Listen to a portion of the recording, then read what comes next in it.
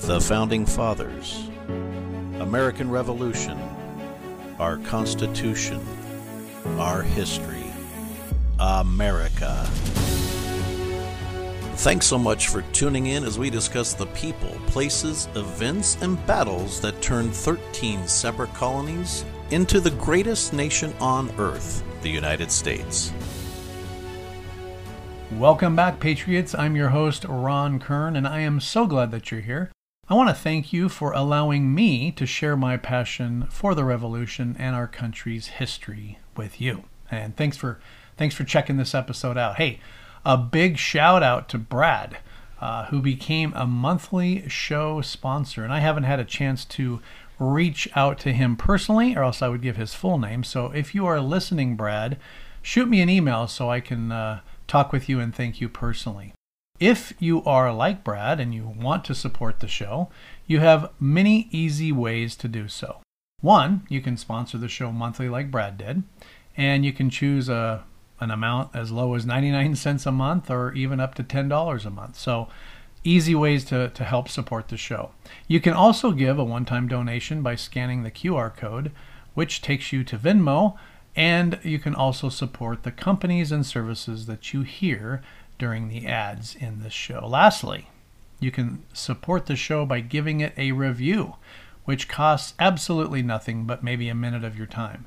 And the more reviews that the show receives, the easier it is for people to find. So it's a real benefit for the show to get your review. The monthly sponsorship and QR code links are located at the bottom of the main page on my website, which is patriotpowerpodcast.com.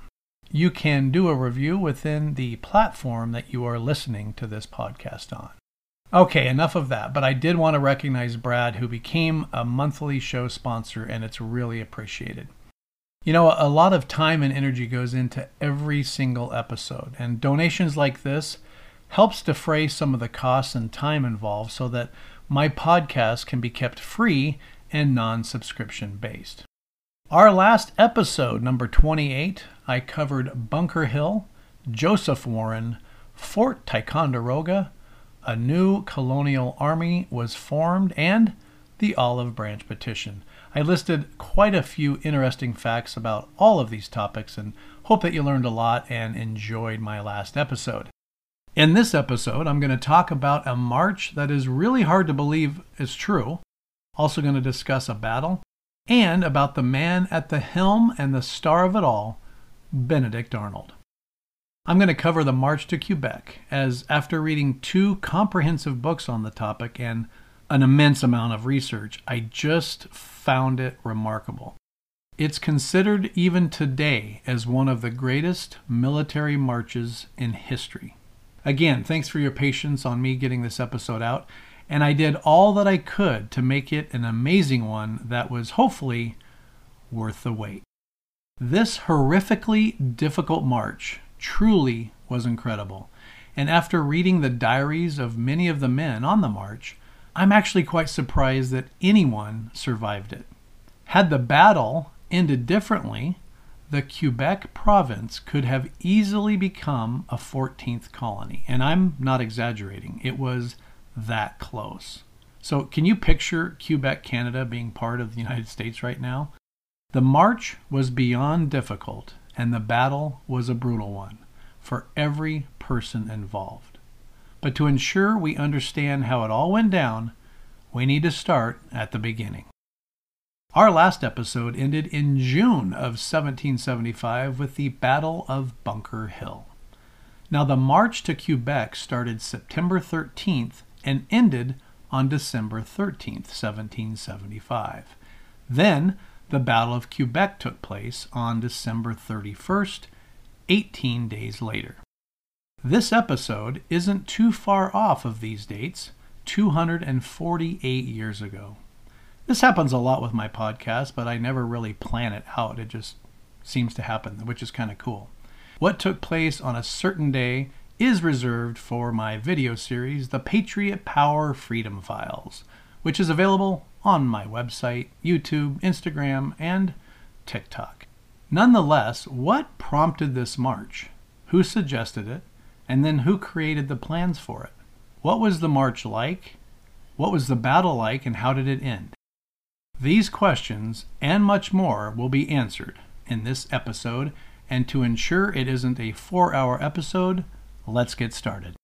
After the American Revolutionary War started in April 1775, Lexington and Concord, which I covered back in episode number 23, the Continental Congress was concerned that the British would launch an invasion from the north, out of Canada. During the Siege of Boston, which I covered in episode number 28, Congress organized the militia forces surrounding the city in the Continental Army and elected George Washington as Commander-in-Chief, which was also discussed in episode number 28. On June 27th in 1775, Congress authorized General Philip Schuyler to assemble an army and occupy Fort Ticonderoga. Schuyler received his instructions from the Continental Congress on June 30th, which explicitly told him that he could only move into Canada if it was not, quote, disagreeable to the Canadians. I'm not sure how he was supposed to determine that, but it sure sounded politically correct, I think. General Schuyler and General Richard Montgomery were now in charge of these goals, and that was taking Montreal and then taking the city of Quebec. The plan was having Schuyler and Montgomery take the path of Lake Champlain and then the St. Lawrence River. Benedict Arnold convinced George Washington to let him also be involved, and George Washington liked Benedict Arnold quite a bit, actually, and Arnold was a guy that if you spent 10 minutes with him, you either loved him or despised and hated him.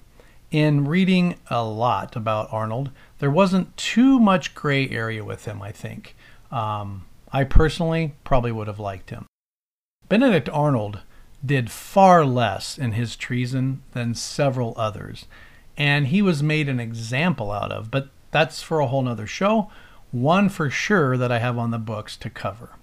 Nonetheless, Washington promoted Arnold to colonel and assigned 1,100 men under his command. Washington did wait, however, for Schuyler's approval before commencement, which is why they started later than they wanted to, which was September. Schuyler had met Arnold a couple months prior, and he liked him, so he supported Benedict Arnold's involvement. Here is where the story makes sense, but in hindsight proved disastrous. Arnold's path would take him and his men into land that had been rarely traveled. Rivers, streams, mountains, and difficult terrain would be encountered. He and his men would walk the southeast portion of what is now Maine, then north through almost the middle of the state, and then through Canada and eventually reaching Quebec. Keep in mind, there weren't any roads, paths, or a walkway, and if you think Maine is densely filled with trees now, think about what it was like back then. Uncut, untraveled, and much about the area was completely unknown other than they would have Native Americans to contend with along their path. George Washington must have been pretty excited, but also maybe a little bit nervous about this, because this was the first military expedition in the history of what would become the United States. Washington drafted an address to the inhabitants of Canada, which Benedict Arnold was going to carry with him during his journey. In the address, Washington says, quote, "We have taken up arms in defense of our liberty, our property, our wives, and our children. We are determined to preserve them or die." Early September, with all of the planning complete, it was about time to commence. Schuyler had fallen ill, and it seemed to be getting worse, and at the start of this campaign, he wasn't doing well at all. Meanwhile, Washington was recruiting men for a secret mission under Benedict Arnold. He was very specific, asking for 3 companies of riflemen and 670 privates. Washington said that these volunteers should be, quote, active woodsmen and well acquainted with the bateaus. Bateaus are flat-bottom boats that were used commonly back then to transport commerce items up and down the rivers. They are shallow boats, and these would be used to carry supplies such as food, equipment, tents, guns, powder, and more. These type of items are oftentimes referred to as provisions. Also, bateau in French simply means boat. Daniel Morgan was going to be in this march, and Benedict Arnold would later write, quote, "A young gentleman of much life and activity with great spirit and resolution." This 19-year-old that he was talking about, his name, Aaron Burr. Burr would fall one single vote short of becoming President of the United States. He would also later kill Alexander Hamilton in a duel, committing murder as the Vice President, and commit treason years after the war. Most know him because of the duel, but he was far worse later on, which I'm going to go into more detail in another show. For now, at this place and time, however, he was ready to go. He was brave and joined hundreds of men to fight for independence and freedom from England. The starting point was getting his men to Fort Western, near Augusta, Maine. I have a photo of this fort that was taken in 1936, along with a recent picture, and it's pretty cool to see, so check out the show notes for it, as well as a lot more photos, videos, and links, all compiled for you about today's topic. So from Fort Western, they were going to go up the Kennebec River, and based on the maps that Arnold had, which weren't accurate, as again, this area was rarely traveled or documented, Arnold estimated it would take about 20 days to reach Quebec. Based on the map he had, he thought it was roughly 180 miles to Quebec from Fort Western. How inaccurate was the map he used? Well, in reality, it was not 180 miles to Quebec. It was 350 miles. For comparison, if you were in a car on a paved straight road going 50 miles an hour, it would take you 7 hours to cover that distance. Arnold and his 1,100 or so men had no cars, no roads, no paths, and clearly they didn't even have an accurate map. They would have to find food, shelter, stay out of the weather, which, by the way, was going to get quite brutal, remain healthy, and fight off Native Americans, to name just a few of the many issues along their way. Why was the map not accurate? Well, from what I could find, the maps that Arnold had were created during the French and Indian War, which I covered back in episode 3, so lots had changed, but additionally, it wasn't uncommon for maps after a war to be changed, altered, or purposely made inaccurate to ensure that future enemies could not use them. And likely, the map that Arnold used was one of these altered maps. Now, Arnold actually hired a surveyor and a map maker to ensure what he was looking at was accurate and valid. Unfortunately, the man that he hired was a loyalist who screwed up the maps with distances, obstacles, and anything else he could do to cause issues for Arnold. This is a great foreshadowing of how things would go during this expedition and march to Quebec. As the army approached Fort Western, Arnold met with a guy named Reuben Colburn. Colburn was the man hired to make 200 bateaux for this trip. He's going to need a lot of boats, so Colburn was hired to do the making of them. Now, knowing that using good, dry, and aged wood would cost him way more to do, cutting into his profits, Colburn chose to use inferior pine wood instead. And when pine gets wet, it shrinks. The boats were also smaller in size than what was ordered, so smaller boats that would shrink in a few days, causing holes and then sinking, continued the warning signs of what was going to be dealt with on the march. It didn't take too much time in the water to see that most of these 200 boats would have to be repaired, usually with pitch, mud, or anything else that would help stop a leak. Due to this, Arnold required Colburn to come with him and his army on the march. While Arnold and some men were getting boats moved upriver, what were the rest of the troops doing? Well, mix boredom, a new place, and alcohol together, and what do you get? Yeah, nothing good. Many of them were getting into fights. Some actually broke into loyalist homes. Loyalist is someone who supported England. They would steal items, drink and eat everything in their houses. In order to stop all of this chaos, Arnold needed to get out of this area quick. So he ordered the army and they started moving up the Quebec River. Arnold was able to get a canoe for him personally, which was far faster than a bateau, so he could travel back and forth to the front and the rear of his army.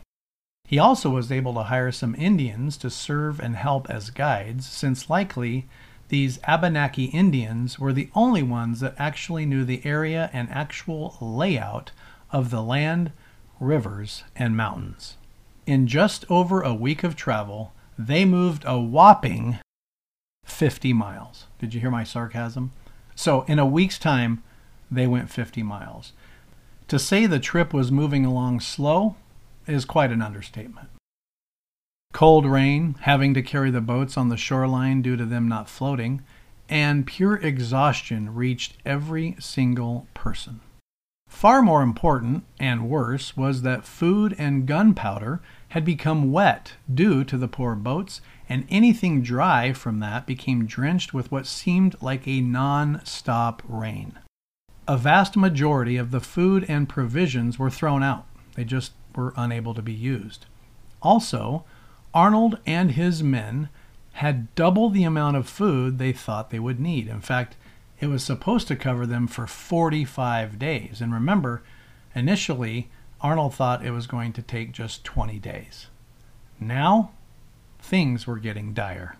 Finally, they reached what is called the Great Carrying Place. If you know anything about today's topic, the March to Quebec, you have likely heard of it. If not, it's pretty easy to discern that whatever you had at the time, it was going to need to be carried for 15 miles. Keep in mind that these boats weighed about 400 pounds, and all the provisions had to be unloaded. Boats carried 15 miles or so, and then the provisions carried the same distance, and then put and loaded back into the boat. This was not only difficult, it was very physically demanding and a pretty remarkable task. How in the world they accomplished just this part is dumbfounding. Arnold had a small hut built to care for all of the sick, injured, and malnourished men during this time. Sadly, many men entered alive but could not overcome their injury or sickness, and many of them died. They forged ahead, though, now floating down the river, which is much easier than going against the current. However, remember when I said that the rain was relentless? It rained so much that the river actually raised a foot in one single day. That is an amazing amount of rain. And not only did they have to walk and carry and go through the weather, now this river is now a foot higher, which made it overflow, drenching the shore, oftentimes where they made camp, and any clean drinking water was filled with mud and organisms that made many more very sick, causing vomiting, diarrhea, and other things that you don't want when you're in the middle of a march through the wilderness. Actually, I suppose you don't want those at any time, but being in the middle of nowhere with no shelter, hardly any food, very few provisions, and everything you have is drenched and wet and you're sick at the same time, I just can't imagine it. But that is the situation that they found themselves in. Throughout the entire march, they often had to wade up to their waist or even their neck, pushing and pulling their boats against the tide. They used long poles, called setting poles and eventually oars, to assist with that. But we can't forget the many rocks that they encountered in the water too. It was just not easy. If you can picture everything I've discussed, it's just difficult everywhere you turn. There was a colonel named Roger Enos, and he added to the pain and misery and caused a lot of issue and eventual harm to everyone. Enos was in charge of covering the rear of the army. He decided that the march wasn't, quote, doable. So he took a third of the men and much of the food that was usable with him, and he headed back to Massachusetts. This actually was treason, mutiny, and a gigantic blow to the brave and courageous men that were willing to press forward. Initially, I must admit, I was pretty upset with Enos. Like, how cowardly could you be? And I wasn't happy that he left the army hanging. And had he just left, that's one thing. But he took 33% of the army and a ton of the food. That's just not right. And he would later say in a court-martial that he did it to save his men from certain death. He was actually absolved from any wrongdoing in the court-martial and eventually went back home to Connecticut. I dug a little bit and found the official document that reads, Lieutenant Colonel Enos tried at a late general court-martial whereof Brigadier General Sullivan was president for, quote, leaving his commanding officer without permission or orders and returning to Cambridge. The court, after mature consideration of the evidence, are unanimously of this opinion that the prisoner was by absolute necessity obliged to return with his division and do therefore acquit him with honor. The general orders Lieutenant Colonel Enos to be forthwith released from his arrest. Although many men provided statements that would support Enos and his decision, once he got home, he really couldn't shake the looks and calls of traitor from many of the residents, so he packed up and he moved to Vermont.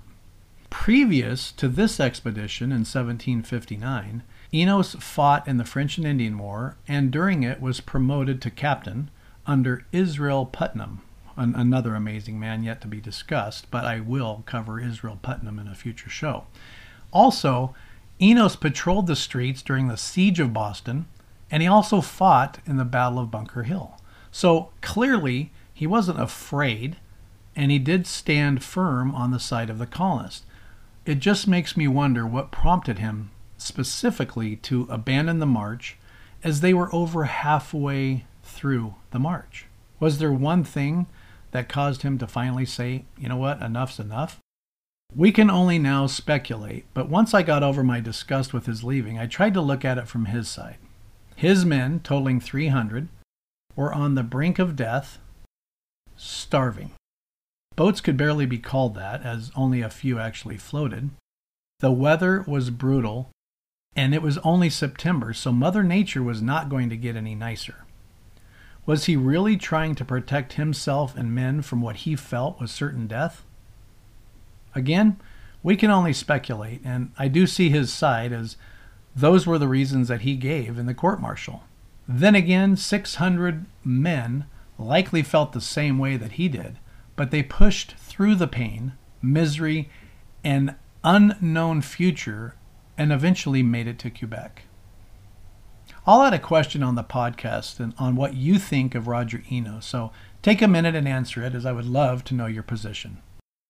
I have a few links and a drawing of Enos in this episode's show notes, so if you want to learn more about him, check the show notes out. It was a pretty big deal during this march. As big of an issue Enos leaving with a lot of the food and his men, as big of a deal as that was, there would be ample more big deals that the remaining army would have to contend with. Are you a hunter? Do you like to fish, camp, or hike? One common obstacle in doing these activities is transporting and storing food. Well, Back 40 Farms can help you with this. Their organic freeze-dried food is small and super lightweight, making it a snap to have quality, healthy, and delicious food while you are enjoying the outdoors. With our freeze-dried organic chicken eggs, you can put the equivalent of 48 eggs in your backpack and would hardly notice they were there. Small, lightweight, and delicious, they have become super popular for those on the go, and being so high in protein, they are perfect for these outdoor activities or for those wanting to increase their emergency food supply. Their eggs have been featured on NPR, The Today Show, and other media outlets, with a wide variety of veggies, soup mixes, fruit, eggs, and more to choose from, visit their online country store at www.bffidaho.com and have your order in a couple of days. With your purchase, you are getting incredible food that can last decades, and you are supporting a small farm that is veteran-owned and family-run. A link to their website and store is located in the show notes as well as this podcast description. Use coupon code PATRIOT, all caps, to save 15% off your next order. Many, many more difficulties were faced by the Army on their march, and I'm not going to go into too many more details other than try and picture yourself in this situation. It's hard to do, but really try, and it might put a little perspective in it. You are super cold. You're hungry, almost past the point of hungry and close to starvation. You're likely sick. You're scared. You're tired. You're away from home. You're physically and mentally exhausted. And then you're tossed outside into the coldest and worst weather conditions possible. That is what each remaining person was experiencing. Captain William Humphrey kept a journal and thought I'd read a few of his entries to give you the actual voice of what someone who was there during this amazing trek was thinking, and he put those words and thoughts on paper. I also have a link to his entire journal in the show notes, which is quite fascinating to read. An early entry says, quote, left Prospect Hill Fort in order to join the party going on a secret expedition under the command of Colonel Benedict Arnold, consisting of 2 battalions. One commander, Lieutenant Colonel Enos, and the other by Lieutenant Colonel Green.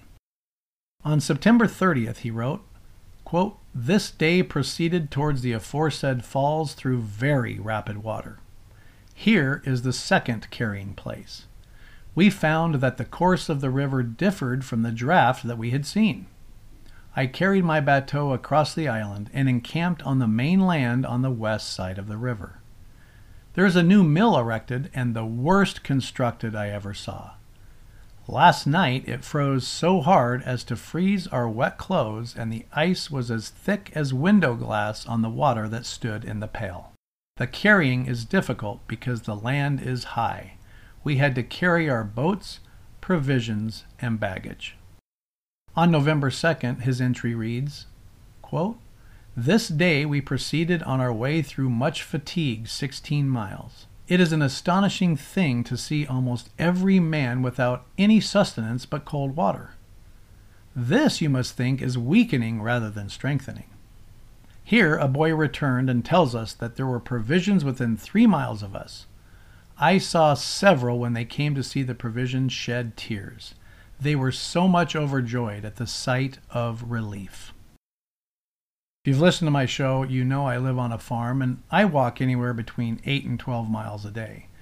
I tried to imagine going 16 miles, carrying everything, up hills, through trees, in a river, cold. It must have been a different breed of men back then, or perhaps the cause that they were fighting for was worth every ounce of everything that they had. I never get complacent when putting myself in someone else's shoes or situation back then, and when doing so in this march to Quebec, it's truly unbelievable. I wonder if there are people out there today that could do what they did. I'm sure there are, but I would wager it's an exceptionally small percentage. Finally, near Halloween, the Canadian border had been reached. Ta-da! Hallelujah. Now, you might think this is where the misery finally ends and that these haggard, tired, and hungry men can finally get some food and shelter, rest up, get healthy again before approaching Quebec. Well, that sadly is opposite of what actually happened. All of the food was gone as they crossed the border. Some actually ate a dog that had been on the journey with them. From previous kills, they took out a moose, deer, and even beaver hides, and they boiled them, drinking the boiled water, thinking at least they're getting something, anything, in their stomachs. Some of them also ate candle wax. They were just that hungry. They were desperate, and they needed help. All the men were told by Arnold that if they fell or collapsed or quit, The army could do nothing further for them and that they would be left where they dropped. One of those men did collapse, and his wife was with him until the end. His wife, Jemima Warner, actually traveled with him on this journey and decided to join him because she was concerned about his health. Abner Stocking's journal, a man on the march, wrote, quote, "His affectionate wife tarried by him until he died, while the rest of the company proceeded on their way. Having no implements with which she could bury him, she covered him with leaves and took his gun and left him with a heavy heart. This caring woman, dedicated to her husband, returned to his side alone while the army marched on. Once he had died, she reached the army after traveling 20 miles catching up with us. Her strength of body and character must have inspired the men to greater heights." You might be thinking, what? There was women on this march? In fact, there were 2 women that were with the army going through everything that I've described, and I'll talk more about them at the end of the show in the section called Lesser Known Fun or Interesting Facts segment. All right, getting back to the border. On or near November 3rd, most of the army were now standing in Canada.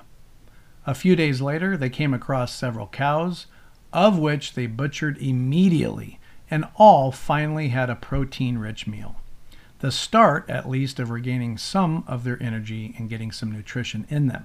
Benedict Arnold paid the owner for the cows, and as with most everything purchased, he did so with his own money. With less than half of what Arnold started out with, he and 600 soldiers were still cold, but at least they weren't hungry anymore. They made their way into a small French town of which the residents were rather shocked at what they saw. Dirty, tired, unkept, unshaven, many not wearing clothing to match the weather. It was unimaginable to them. The town, called Sardigan, housed, fed, and helped them any way that they could. I think this town was certainly a godsend, and thankfully very supportive of these troops, and they really helped them out a lot. And it couldn't have come any later, I don't think. So, way to go, Sardigan. As the army ate, drank, and rested, one of them was still hard at work. That man, as you may have already guessed, was Benedict Arnold. He was poring over his desk, quill and ink nearby, writing down plans, creating diversions, marking routes, and preparing everything that is required to lead 600 men into a siege and eventual battle. Did Benedict Arnold ever sleep? It's like so absurd sometimes when you read his writings, or George Washington, John Adams, and many others. Like, when did they ever sleep? They accomplished more than 50 people combined could do, and it's just something it's hard to explain with any accuracy. They were just incredible, efficient, effective, intelligent men back then. Our founding fathers and many others were just quite inspiring. Now, at about the same time, the city of Montreal in Canada had easily been taken by Montgomery. Fort Western was the starting point for Arnold and his army, and Fort Ticonderoga was the starting point for General Montgomery and Schuyler. However, Schuyler had to resign and give full command to General Montgomery because of his illness. I could not find the specific illness, but my research leans to it being yellow fever. Whatever the illness was, Schuyler lived until 1804 at the age of 70. Here's a slight rabbit trail, but I think you should know that Schuyler served in the Continental Congress, he was a senator from New York, and most famously was Alexander Hamilton's father-in-law after he married his daughter Elizabeth. Here you can mentally insert songs from the Broadway hit musical Hamilton. Let's not forget that Schuyler provided the defenses for the Battle of Saratoga, a battle that would have been lost without Benedict Arnold, and that same battle gave France the confidence to join the war as an ally to America. Lastly, it was Schuyler that Congress authorized on June 27, 1775, that tasked him to assemble an army to take to Quebec City. So, although his sickness kept him out of the march to Montreal and all future happenings in Canada, he was an important part of many important events.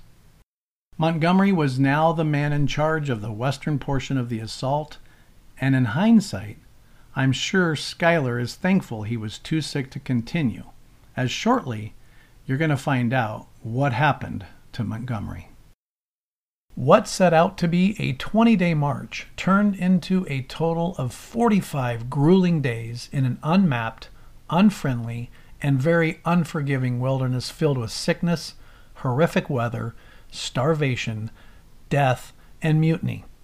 Overcoming all of it, finally, on November 8th, Arnold and his troops arrived at the bluffs of Quebec City. They had finally reached their destination.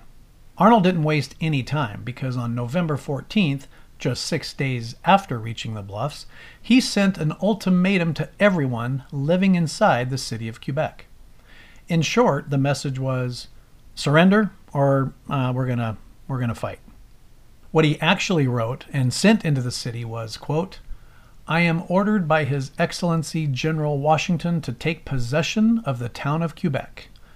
I do therefore, in the name of the United Colonies, demand immediate surrender of the town, fortifications, and city of Quebec to the forces of the United Colonies under my command. In short, the inhabitants in Quebec City knew that Arnold and his army were weak and felt that they could defend their city if it eventually came to that. And, by the way, it's going to come to that. Arnold set up his men strategically and started a siege of Quebec. Now remember, a siege is basically shutting off anything coming in or going out of a city, fort, or area.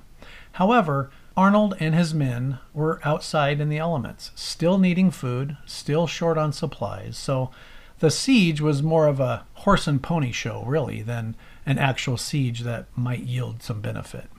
So the guy that was inside Quebec City, the man in charge of that town, was Guy Carleton, Sir Guy Carleton. And he was more of a defensive-minded guy, taking the road less traveled typically. And this is part why Montgomery took Montreal so easily. Carleton just kept retreating and retreating, finally making his way back to Quebec City in November.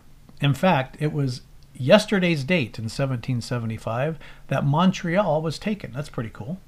On December 2nd, General Montgomery arrived from Montreal with supplies, provisions, cannons, and most importantly, 500 more soldiers. Combined, Montgomery and Arnold now had 1,100 men to fight against Carleton and take Quebec City. I think it's interesting that after the deaths, desertions, and mutiny of Roger Enos, that once the two armies merged, they had the same number of men that Arnold started out with initially. So how many did Quebec City and Guy Carleton have to fight against them? The answer is about 700 more, with an army of around 1,800. Sir Guy Carleton had prompted reinforcements to come to Quebec City, and had Arnold and Montgomery arrived just 3 days earlier, it is likely that they could have taken the city without too much trouble. Instead, Carleton had 1,800 men ready to defend the city of Quebec. And Carleton also knew that many, or most, of the colonial army's enlistments were going to expire on December 31st. And that means any of them could just put their stuff down and stop what they're doing and leave and go home on January 1st without any issues or discipline. And enlistments expiring was a constant issue throughout the entire 8-year war. So Carleton really was not concerned with a long siege at all. So visually, here's where we are. Carleton and his 1,800 men are ready to fight. The city of Quebec was surrounded by a wall and fortifications, so it's not like a typical city or neighborhood where you could just see the city and who and what was going on inside. Think of Game of Thrones and the walls they had around palaces and fortresses. It's pretty similar to that. In fact, many of the original walls surrounding Quebec still exist. And I'd guess that they are about 20 to 30 feet high. So it wasn't just a fence to hop over. They were, and still are, quite impressive considering that these walls were built in 1609. Montgomery and Arnold together started a siege set up to the west of Quebec City. The colonial army had roughly 1,100 soldiers, and thanks to Montgomery's arrival, they finally had some food and provisions and even a few artillery pieces. The siege, however, was not working, and December 31st was quickly approaching, so they needed to make a decision and they needed to act fast. The Battle of Quebec is about to start. On December 9th, Montgomery and Arnold ordered the artillery pieces to bombard Quebec. They wanted to show force and resolve to convince Sir Carleton to surrender. Unfortunately, the cannons were just too small, and they didn't even literally make a dent in the city walls. They were loud, and it was very authoritative, but surrender never came, and their hopes were not accomplished. It didn't help that Carleton and the city of Quebec had 4 times the number of cannons as the colonial army had, and they were shooting back at them. Keep in mind that they were above the colonial army shooting down at them, and a higher position is always a better one when in battle. This back and forth went on for weeks, and by December 24th, Christmas Eve's, cannons were silent from the colonial army. The choices were slim, and they weren't good choices to choose from either. They could retreat and come back with more reinforcements, or they could gamble and move into the city and attack it. Montgomery voiced that his men had come too far and gone through too much to turn back now. And, of course, Arnold, he always appeared ready and willing for a fight, no matter what the circumstances. With that being said, Arnold truly was a military genius and hands down the best on-field soldier during the Revolutionary War, and that includes the British side as well. In fact, many British generals said after the war that nobody compared to Arnold when it came to battles or bravery, and after all of my very intensive study of Arnold, I absolutely wholeheartedly agree. On December 26, 1775, General Richard Montgomery held a council of war with his top officers on what to do. A council of war happens a lot during the Revolutionary War, and George Washington was an expert at them. Basically, it is a time for all higher-ups to voice their opinion and position, but ultimately the decision would be made by the general, in this case, Montgomery. Remember, Arnold was just a colonel at this time, and so Montgomery outranked Arnold. Regarding councils of war, Washington was an expert, as I said before, at listening and taking opinions and positions of everyone, compiling all of that shared data, and then making what he felt was the best decision possible. He didn't choose the most popular vote or what most people wanted, but he did listen to everybody's point of view and their input, and he would then take all of that and make a decision that made the best sense based on everybody's input. During this council of war, Arnold, of course, voiced very strongly that an assault should take place and must be tried, even though the chances of success were slim. So he even thought that we got to try, even though it's probably not going to end in our favor. Everybody had traveled too far and overcame way too much to turn back now. And taking this city was just too important, and they could not fathom heading back to the colonies empty-handed, so to speak. An effort had to be made. It was decided then that they would attack the city. Montgomery was going to attack what was called the Lower Town from the south, while Arnold and his men would attack from the north, cutting off the Upper and Lower Town. And this may be difficult to picture in your mind, so I have a map, along with many other links and videos of value in this episode's show notes that will really help you see and understand it visually. It has a dotted red line, and so you can see where Arnold was going, you can see where Montgomery and his men were going, so it really helps paint a better picture. But as most of you know, I do provide links and videos, maps, paintings, interactive websites, and I even recommend books on each show's topic.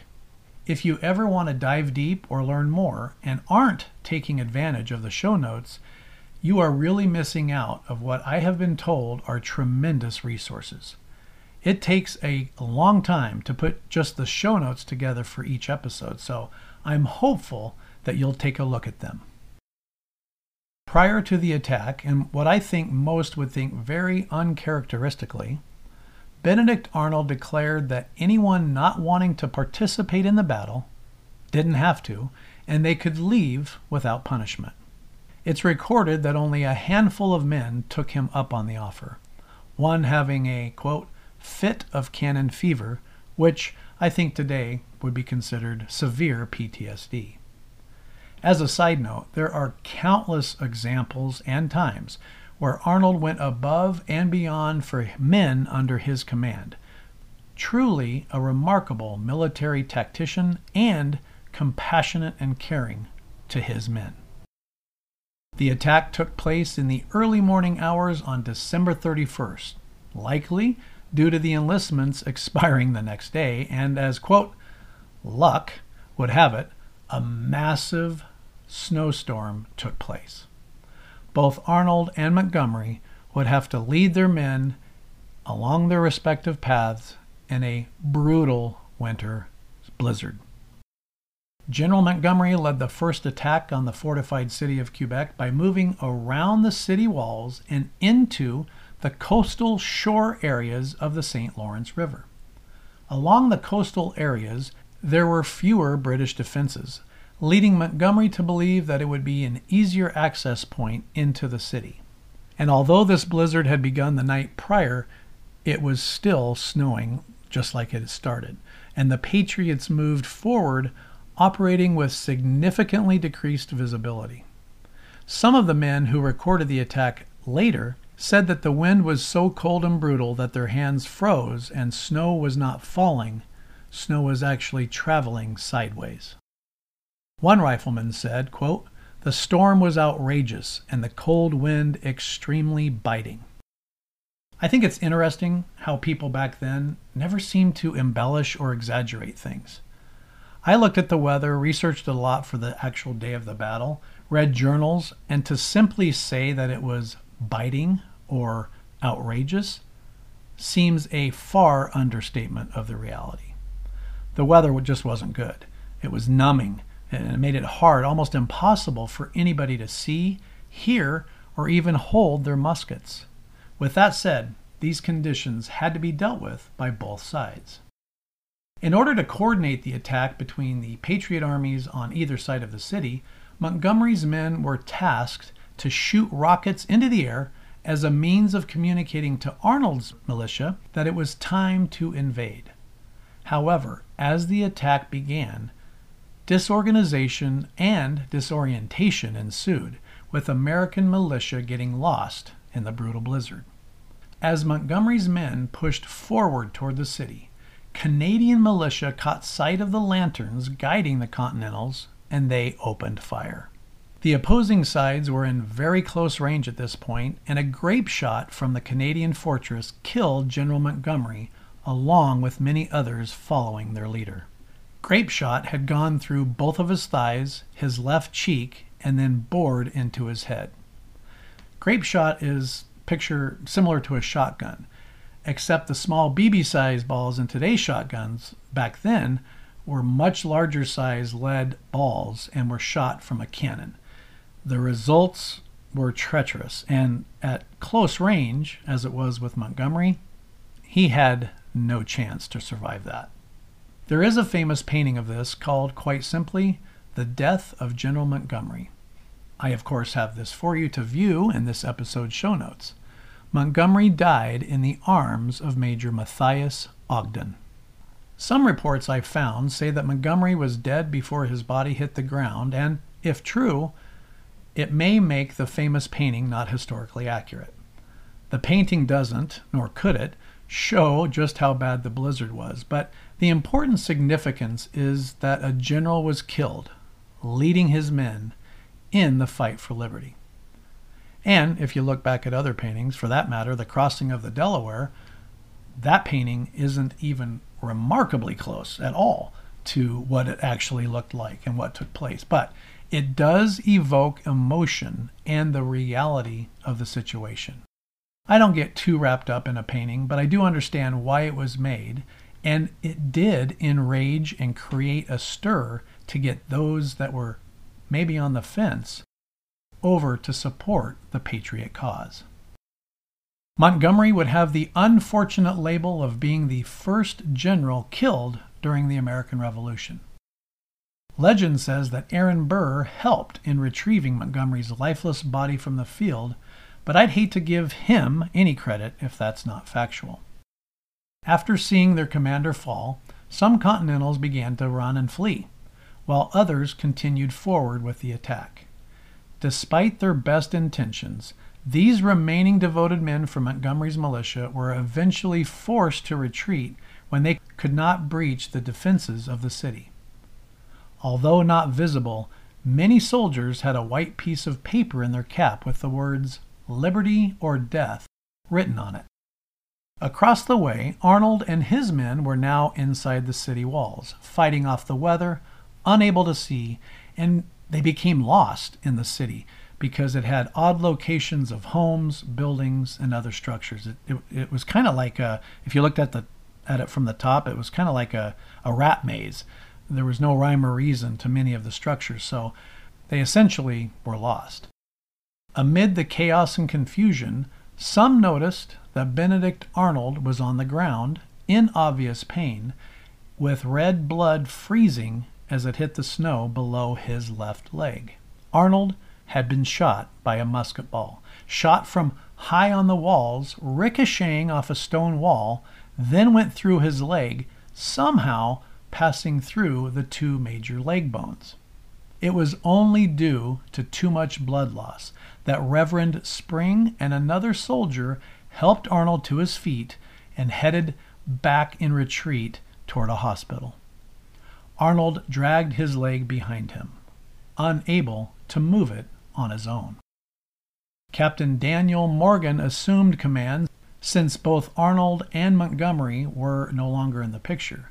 But Tarleton's forces eventually took command and captured him and 400 soldiers. The end result was disastrous. Arnold was shot and seriously wounded.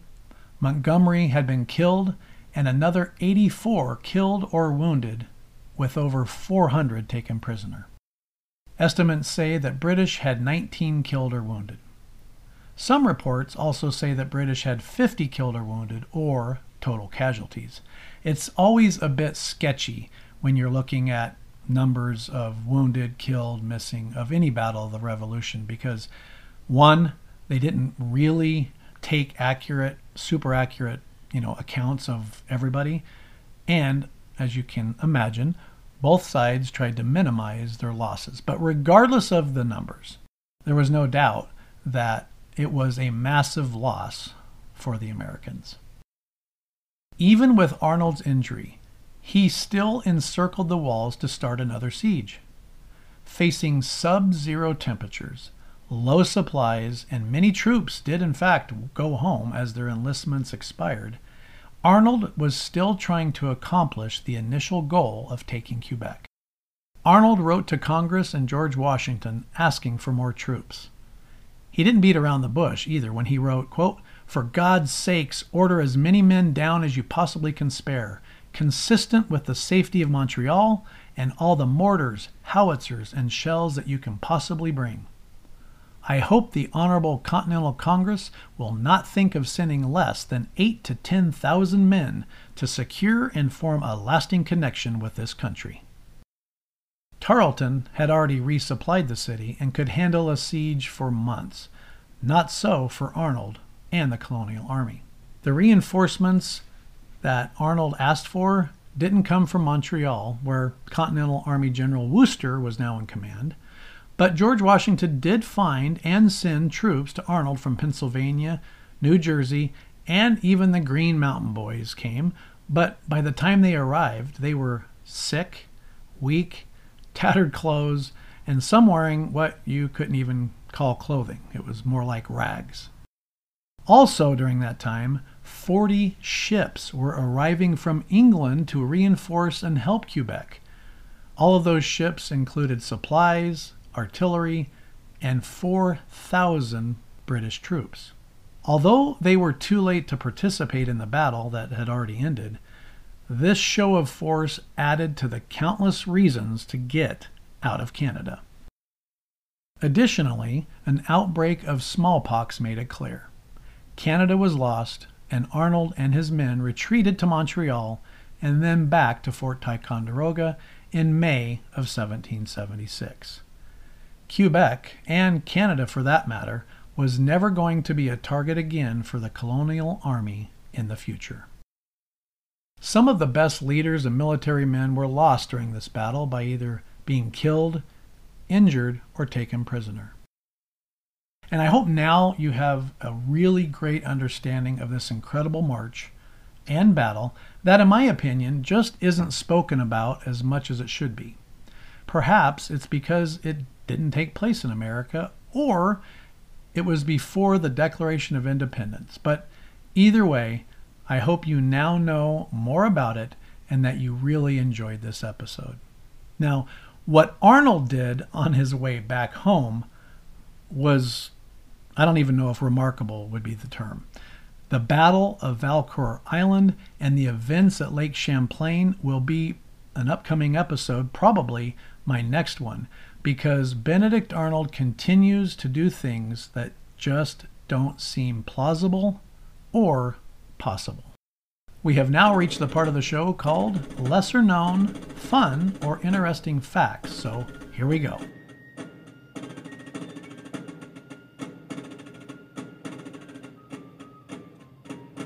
Susanna Greer and Jemima Warner were wives of two men who were involved in the march to Quebec. They suffered along their husbands and army and had to deal with the same hunger, misery, and issues that the men did. Susanna was the wife of Joseph Greer, and she was described as 6 feet tall, large, virtuous, and a respectable woman. From another journal I found, quote, "On daybreak, December 18th, there was one more American casualty. As she went to fetch water, a 24-pound British cannonball sheared off the head of Jemima Warner, who had lost her husband in the swamps. British guns managed to destroy a rebel artillery battery at St. Roch, killing a man and a woman. So, Jemima Warner was likely the first woman to die in combat for a country that still had yet to formally declare its independence." Finding diaries and journals is exciting to me, as it's so real and in the moment at the time of capturing what they felt or witnessed. Caleb Haskell's was the 4th journal of about 10 that I scoured, recording the demise of the last remaining female in the army. Quote, "A woman belonging to the Pennsylvania troops was killed today by accident, a soldier carelessly snapping his musket, which proved to be loaded. This unfortunate accident is what killed Susanna Greer." Women were in camps, battles, and even ridiculous, insane marches like this one. And these women should also be talked about and known. And if you want to learn and hear about more amazing women during the Revolution, go back and listen to episode 17, as in it, the entire show is dedicated to such women and learning about their amazing stories, and fighting even, and all are inspiring no matter who you are. Aaron Burr was given permission to lead some men in the attack, which required ladders to scale the walls. He drilled his men and made sure he was well acquainted with the point of attack.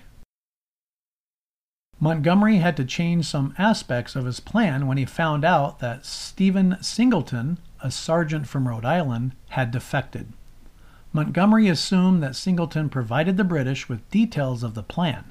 However, the overall objective of attacking the lower city stayed in place. The Americans initially wanted to launch the attack on December 27th, but the sky cleared and the moon came out, lighting up the entire area, which would have exposed all of their movements to the British. Arnold was promoted to Brigadier General on January 10th, 1776. And lastly, on June 18th, Benedict Arnold was the last American to leave Canada. Again, I hope you check out the show notes for this episode and enjoy the videos, links, and compilation of amazing resources that I have made available to you. I also provide links to books about the show's topic, and for this show, I have a couple amazing books that are a must-read that really focus on the March to Quebec, and the other one really focuses on the Battle of Quebec. One of these books goes into great detail about the march, which is astounding. Please consider doing a review of my podcast if you have a minute, as that is all the time it would take you. And if you want to help keep this podcast free, you can become a monthly supporter or make a one-time donation. Thanks for listening, and hope that you tune in next time with us here at the Patriot Power Podcast. Make sure that you hit subscribe so you'll get notified when our new episodes are available for you. And we hope that you check out our websites, which include our show notes, links, documents, and more at patriotpowerpodcast.com or ilovegeorgewashington.com. Until next time, hope that you and your family have a blessed week. And remember, be safe and tell a veteran thanks for their service.